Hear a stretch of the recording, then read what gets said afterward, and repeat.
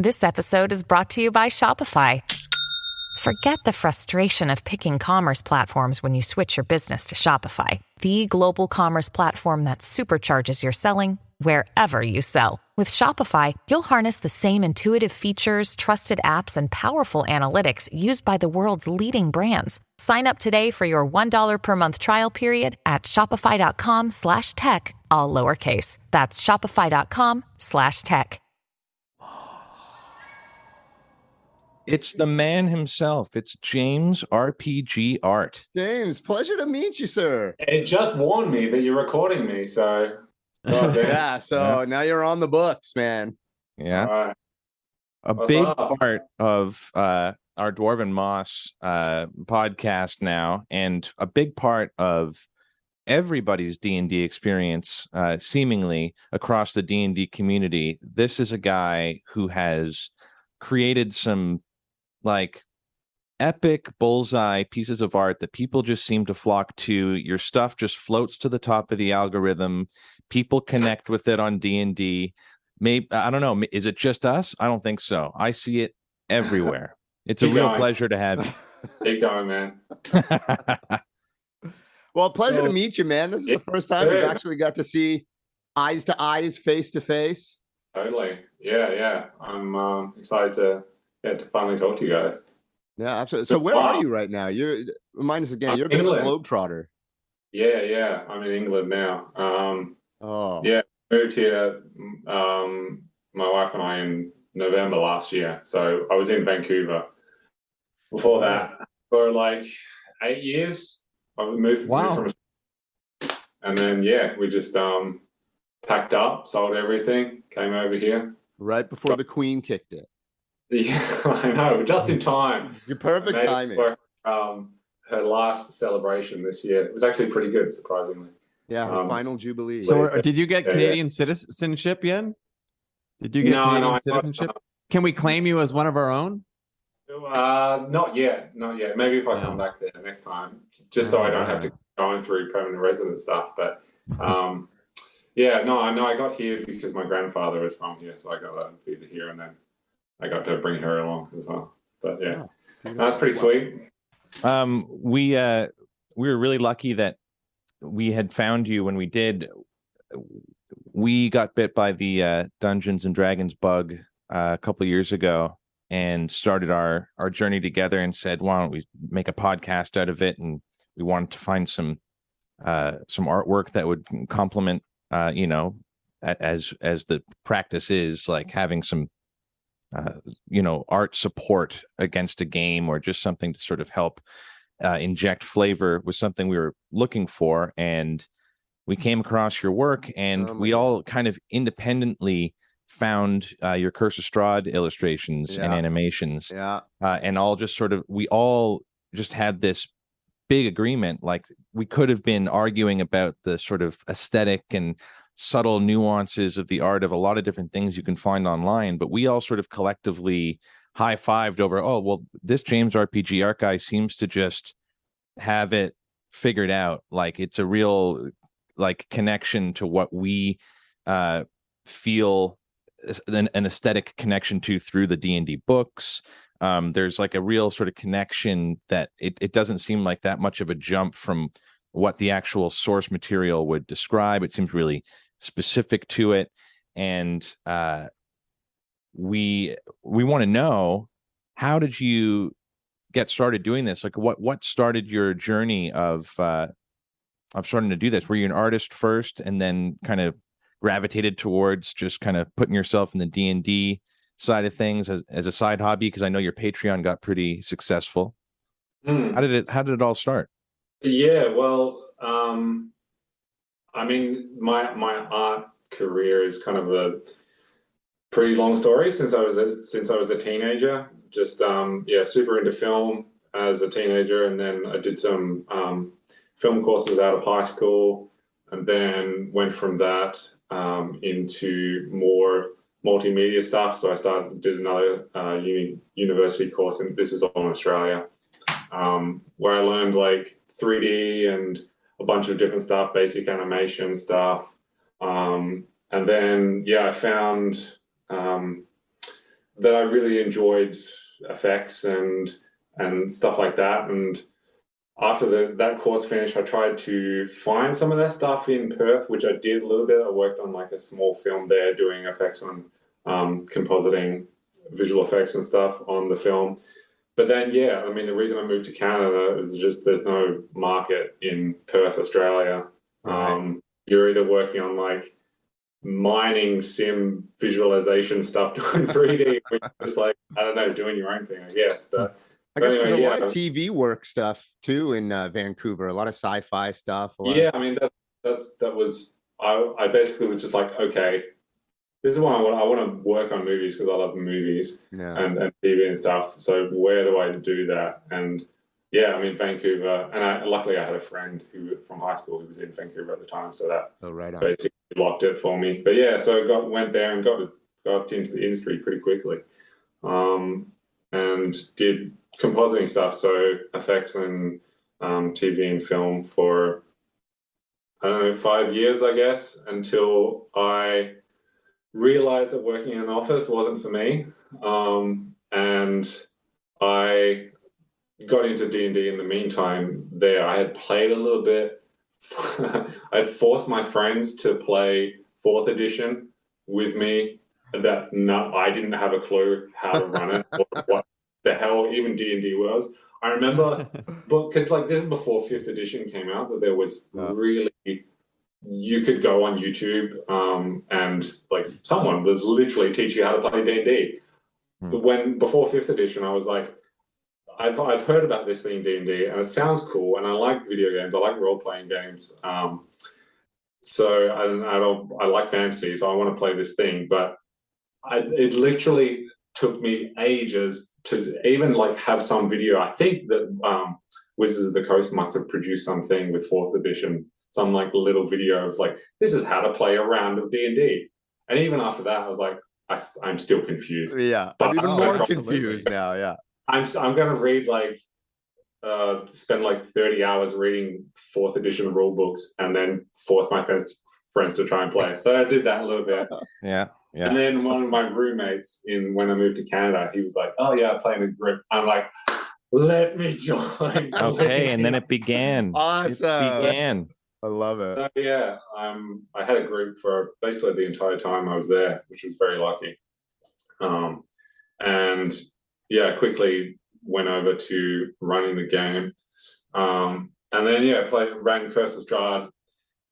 And I was lucky with the way that my contract working on TV and film was, because in the film industry, you can often take the summers off because you work so much the rest of the year. Oh, no. And then like I would just build up my savings, and then for like 3 months in the summer, just take it off and explore BC and learn new skills and stuff. So one of those years I was like, I've always wanted to learn how to draw.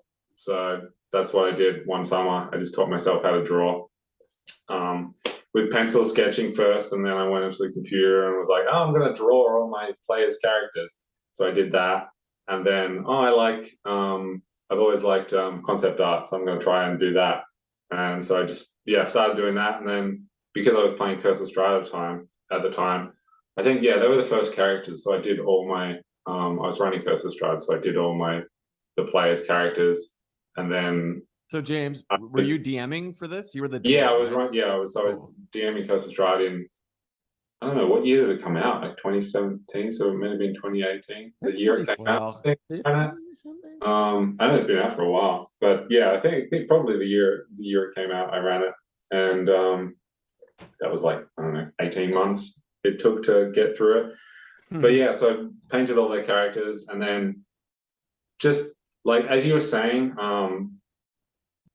that I have been able to capture the vibe of the book. And I think that's a credit to the source material itself and the book itself, because I think Curse of Strahd was the 3rd adventure probably that I ran. And I noticed, one of the first things I noticed in that adventure was that the box text was so much better and so much more atmospheric than any of the other adventures that I ran. Yeah. And so it always, like I always felt really, really awkward reading out box text. But in Curse of Strahd, I was like, I'm going to describe this, and then I just want to read you to this, guys, because I think it's really well written. Yeah. We did the same thing with our game. Yeah. We had Tom, who was DMing, and he would describe in his own words. He would keep the flow going like a dungeon master, but then he would also read like verbatim from the book, and it was really fun to just sort of like get a double take on it, which then imprinted in our minds. We had the experience of playing the game before seeing your art. And so we painted the picture using the source material and our dungeon master.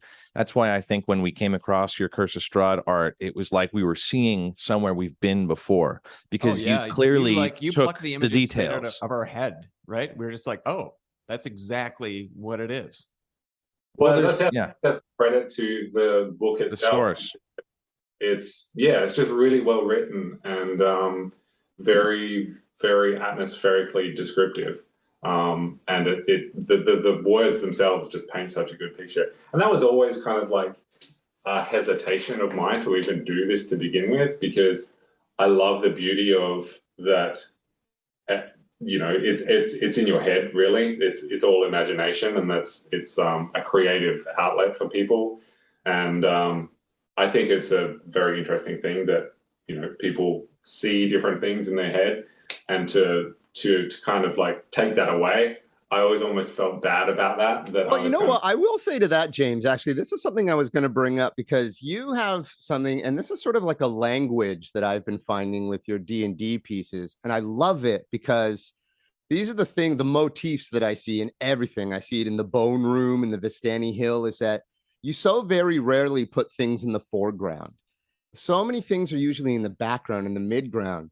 And what's cool about that is that this sounds really lame and art schooly, but you give the viewer this sort of distance from the subject. Even in the Vallaki, the town square, there's no one right in front of you. They're all far away. I'd say they're about 80 to 100 feet away at the fountain, and so it's an open really canvas distance that you allow the viewer to go, okay, I'm going to give you it, but I'm not going to give it all to you. I'm going to give you a general surrounding. And also, I mean, this is amazing that the art came after the D&D. That's fantastic. Just putting all your visual senses together, because I think it totally, all that, of course, makes sense. Looking at all this incredible work, your framing is there. I can just imagine characters walking into this frame and, all right, let's go, and walking up to the gates and whatever. It's very cinematic. So that has to be an intention too, right? You going in and going, maybe I won't put so much detail to ruin these images that people will have in their head, but I'll give them something. It's just enough fat to chew on to go, oh, this is a great visual. This gives me a great idea. Yeah, well, I think one of the things that with a lot of D&D art, that especially stuff that people commission or whatever, it's all about the characters, right? Because D&D is characters, and the players want to see their own characters visualized. Of course. So there's so many things, you go on Reddit and it's like, I got my party painted, and here's all our characters in the tavern or whatever. And that's all well and good for those specific people, but that's nobody else connects with that. And it's like that thing when you try to tell someone else who plays D&D a story from your own D&D game and it never hits. Yeah. It's like, oh, let me tell you this awesome thing that we went and got the Hand of Vecna and the thing and that we slayed this person. I'm like, oh, we're so cool. And the other people just, oh yeah, well, that's I play D&D. Yeah, that's describing cool. a dream. Yeah. Yeah, exactly. So that kind of stuff just never hit with me. So yeah, I kind of I guess as the dungeon master, because I'm running it, it's all about, I'm really into world building more so than, and that's kind of what I'm in through the games that I run now, the homebrew stuff. I'm like into the atmosphere and the feeling and the tone of the world and stuff, and the history and everything that's built on top of the land, more so than the characters that inhabit it. Even though do some awesome NPCs. But right. You successfully made it all of the works, and this is to what Chris is saying too, and what you're saying as well. It made it very accessible for everybody. It's a sort of universal openness that it's not something specific. It's something that everybody can kind of put their own game on. It's sort of like it's a support system. You made it successfully background without sort of featuring something that is so specific in your artworks. It's fun too, because it's kind of like you took the camera from the top-down map and then just put it on the ground. Yeah, basically. That was the thing that was always missing. I mean, the one really main thing that's missing from so many of the adventures is that they have so many maps and stuff, but really you don't really get much from the maps as no, you don't. Atmosphere or anything. You don't. There's it's a grid basically, so there's no storytelling that is really in the maps. No, not at all. You could also see that there's a growth that you have had. Like some of your earlier works are like more still images, like the Svalich Woods. You have a still image here, and you could see like a certain amount of brush strokes that you took like on it. But then when you hit something up like the village of Barovia, there's so much detail and little animations and blooming lights and more mists. And what was the journey there about how you started to add more flavor to it? Did you go from just taking still images and then start to learn? And talk to us about the sort of journey of going across. Adding effects to stuff is what I did as a job right at the time. So I never had any problem. Like technically, I never had any barriers of doing what I wanted to do. It was just the imagine of like, what would move in the scene, or what can I add to the scene to tell more of a story, or everything that I put in animation wise is got to add to the atmosphere, to the tone, to the story. And if it doesn't, then I'm just not going to put it in. But it's often a struggle that sometimes when there's like you're saying, the woods or whatnot, it's just a woods. And if you stand in a woods in real life, nothing is moving. The trees are moving a little bit, or the leaves. But if there's like, what are you going to animate really? Right. So I mean, if it's a village or whatnot, there's so many more options like that you can, especially if it's a night. There's lights on inside. There's putting as many birds as I possibly could.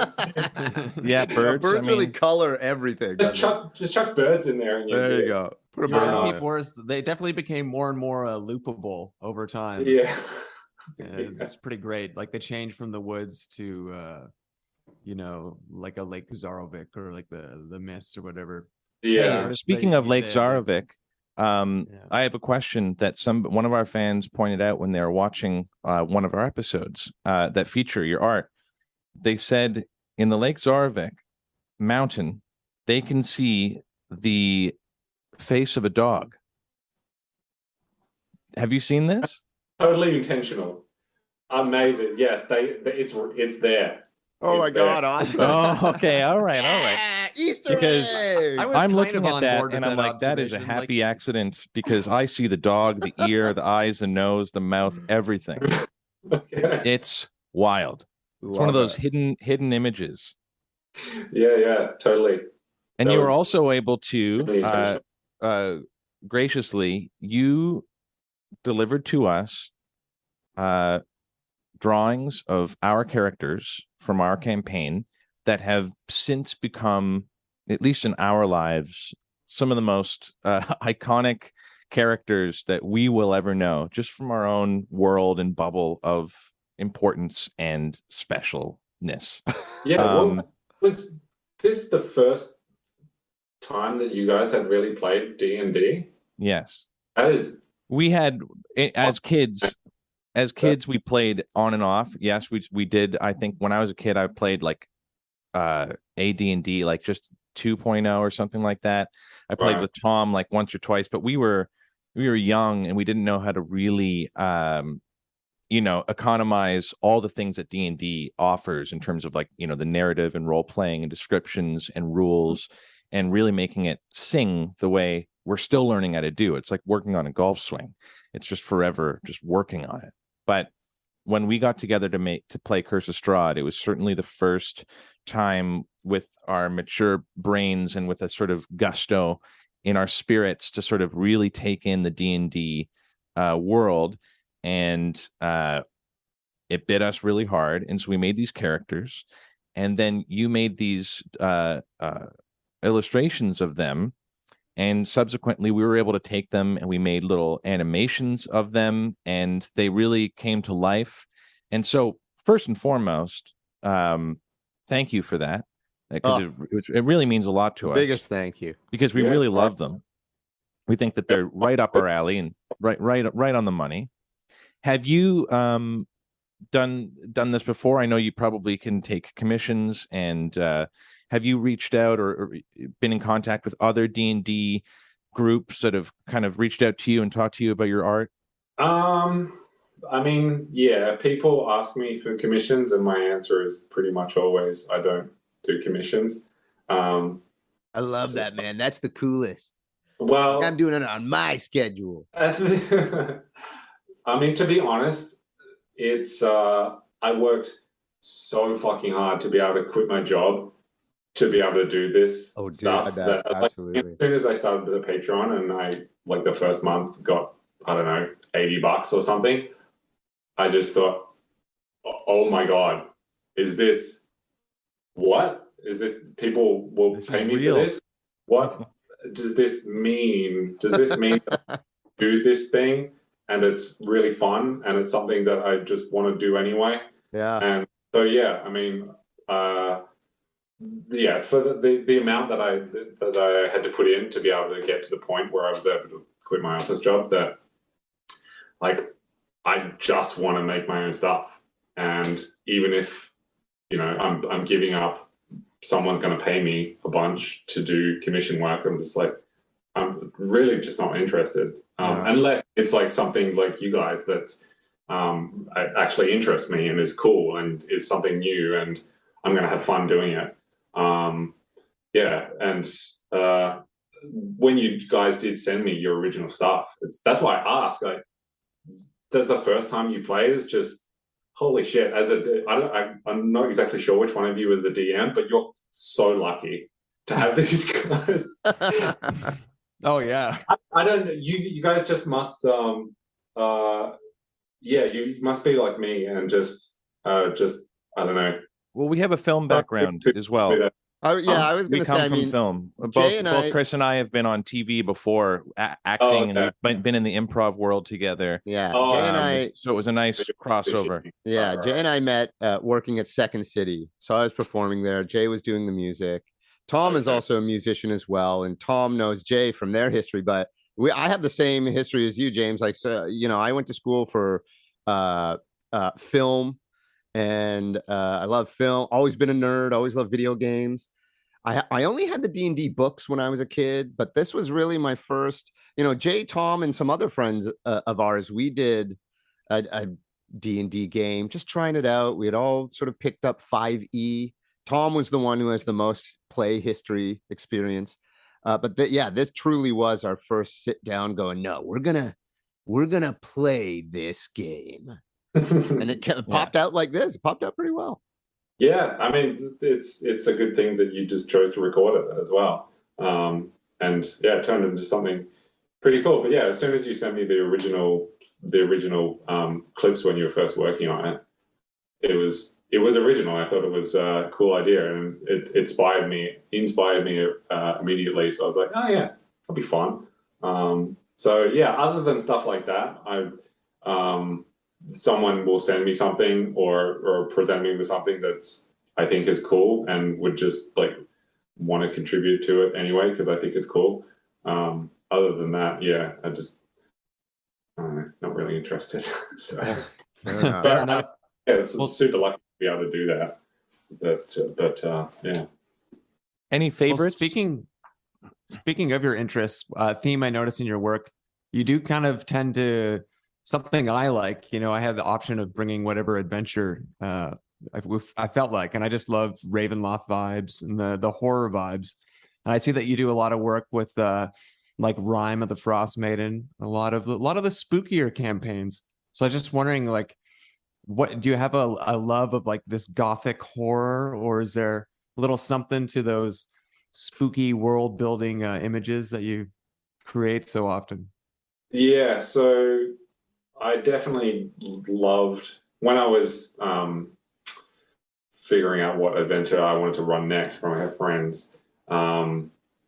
What I can't remember what else was out at the time. Definitely the Dragon Queen, the first one, and then the Giants one, whatever that was called. Right, yeah. Storm King's Thunder. Storm King. Yeah. I think Curse Stride may have been the third that they released. I don't know if there was another one before, but anyway, it definitely seemed like the best option at the time because there wasn't kind of limiters. I was like, all right, this is going to be the one that I'm going to run. Yeah. And I mean, I think it still was probably rated as the best adventure that they produced in 5th edition.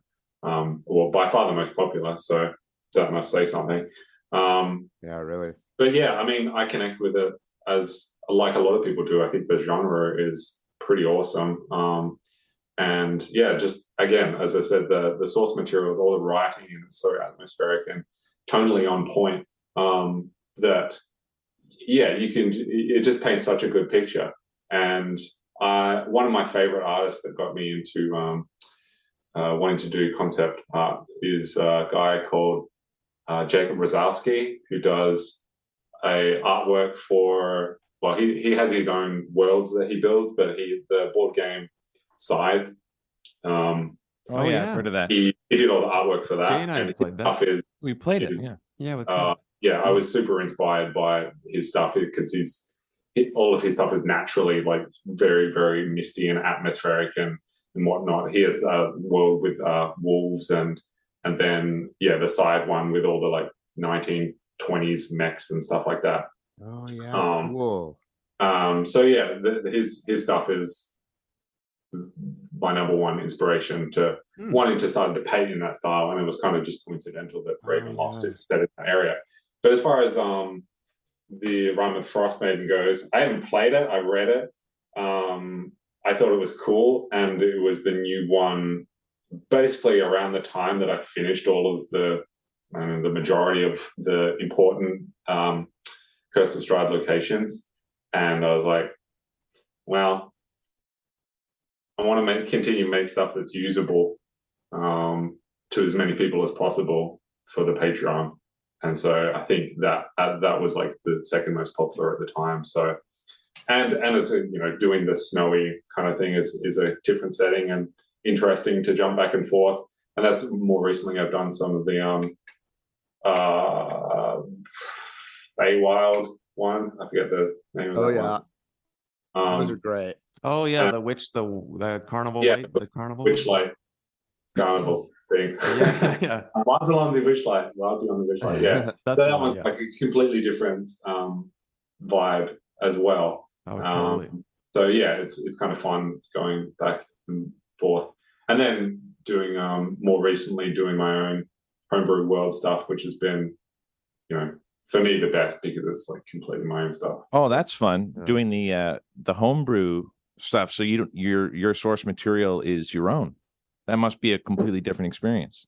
Yeah. Well, that was last year that I like many people, my group had a hiatus, and when we were last year planning to come back and play, it had been a while that I kind of wanted to just like stop. We were playing, I think, Lord of the Rings setting at the time, and it felt hard that it was going to pick it up again. So I was like preparing, or what do I want to run? So I had enough experience that I want to, just like take everything that I like from all the fantasy different stories or genres or books that I like and kind of smash them all together and try to make something unique in that way. And so started working on my own story, homebrew world setting, and then we played a little bit in that, and then I ended up moving, but continued to develop it, and then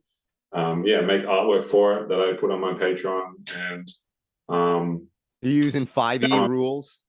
Always sticking to 5e? Any other rule systems? 5e, but it's kind of the world is not really the 5e probably is not the best because there's no inherent magic, natural magic in my world. There's only magic art. Okay. So in that way, we and again, our group was pretty experienced, so we could kind of just like chop and change the rules to fit what we wanted to play. Love that. I mean, it's kind of just a setting really that I just like telling the story and writing the story of at the moment, and the history. And as I said, I'm just really into being in England, it's all about, I'm learning about the history, and all the places that we go to have so much history, and it's really the heart and soul of this country. And so that kind of has inspired and informed a lot of my interest in the people of the world, and building the cultures and the dynamics between people. And I really enjoy all that kind of stuff. Making artwork for that has been awesome, and trying to make a new project with that and sell the artwork in a different way. Hopefully at some point make a setting book. I mean, at least that's the goal. Down the road a little bit. Yeah, but we'll see. Nice. We'll see how that goes. Well, one thing I love about the homebrew world, which I obviously am not entirely familiar with, but a lot of those images are so applicable. It's like, oh, swamp scene, great. I mean, what reasonable D&D campaign doesn't need a good swamp pick, Yeah, exactly. And I love the usability of your stuff beyond being like partitioned to a certain campaign. I really do enjoy the recent stuff you're doing quite a bit. Yeah, these big, beautiful landscapes. They've just been gorgeous to look at. The plains and the deserts, and even the Chult, the jungle one. I was like, holy moly, this is phenomenal. Yeah, well, I've had the idea recently of trying to do that because I don't know if I'm going to completely get away. Probably not from doing just actual adventure stuff from published adventures. But yeah, because I've done so much of that now, that doing is like that is and to be honest, the homebrew game that I'm running at the moment is a lot of travel stuff. So it's kind of in a self way that I get to use it myself. I never got to use any of the Curse of Strahd stuff. I think I did two. Right, of course. I did the first one, which was the Van Richten's Tower, and then the second one I ever did was the Solanka Pass. Solanka Pass was the only one that I ever got to show to my players as they got to Solanka Pass. I didn't do the rock campaign, and then I was like, "Oh, I liked making that art. Yeah, I'm not playing Curse of Strahd anymore, but it seems popular, so maybe I'll make art for the community." And so I never got to use any of it, and only just recently I was like, maybe I should go run Curse of Strahd again so I get to use I could just use it. Yeah, I have a reason to use this Van stuff. Richten's Tower, man. Well, you know what? If you're not using it, I can promise you everyone around the world is using it because I had actually run Curse of Strahd after our game, and I used so many of those, the werewolf cave mouth and everything in Vallaki and all the Kresk stuff, and it just colored it so nicely. Well, I'm glad you got something out of it. Oh, well, thank you, sir. Thank you. What I was going to say, this is going to end soon. This meeting is going to end soon. So we don't want to take a bunch of your time, James, but we just wanted to thank you again. Maybe just some last thoughts. I was wondering, what do you think of Rings of Power? Have you been watching Rings of Power? Okay, here we go. I know. Okay, good. Remember, we only have 3 minutes left. Loose connection, guys. Oh, he blacked out. Yeah, I just was talking to my dad and my brother. They're in Australia. I was just video chatting with them and talking to them about it. They're not watching it, but I was just telling my thoughts on it for like half an hour, so we don't have another half an hour. Fair enough. It's a whole different episode. Yeah, it's I don't know. It's not Lord of the Rings. I didn't expect it to be Lord of the Rings. It's not Lord of the Rings. No. And yeah, it's not great so far, but I'm going to keep watching it. Yeah. So, yeah, me too. Yeah. Good flavor. Keep trying. It looks nice. Yeah, not that Spent much. a lot of money. Right. Yeah. Cool worlds. What I was saying, I think the most important part will be in, I don't know, a decade from now, if this will be a time capsule of like just such of the times, like the times at the moment have influenced this show so much, and I think in such a negative way that like so much money invested, the most expensive show ever made, so influenced by the times. And I wonder if in 10, 20 years, looking back on this, like we do with the movies now, if it'll be like, oh yeah, that's let's not do that again. Let's try to be true to storytelling, but let's be true to, I don't know, the foundations of like humanity and stuff that the Lord of the Rings is really about. That is such a good point. That is, you might be onto something. Tom and I have been nerding you out. You might be onto something. Yeah. Well, James, we can't thank you enough. We do actually, truthfully, consider you someone who has contributed a nice little mark on the D&D community online. Absolutely. We hope that our interview can at least maybe sway some other people, or at least showcase some of your work to some new people that'll find it. We hope that you keep creating more. We're following and we're supporting you. So we just want to thank you, and thanks so much for coming and talking to Dwarven Moss. Yeah, dude, much appreciated. Such a Thanks pleasure. Awesome to talk to you guys, and keep making your stuff. It's I've listened to a bunch of it, and it's really it's getting better, but it's from the start it was really, really good. So we're having a blast doing it. Yeah, thanks. That's all that matters, really. Yeah. That's all that matters. Absolutely. Yeah. All right, boys. Well, thank you so much, James. This is going to end in seconds, so have a lovely rest of your evening, pal. We'll talk soon. We'll keep in touch. Yeah, for sure. All right, man. Take care. Cheers, brother. See ya. Bye. See ya.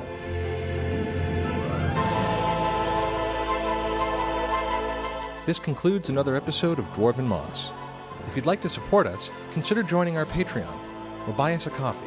Leave us a comment, or ask a question and we'll answer it on one of our episodes of Talking Moss. Dwarven Moss is presented by the Sonar Network.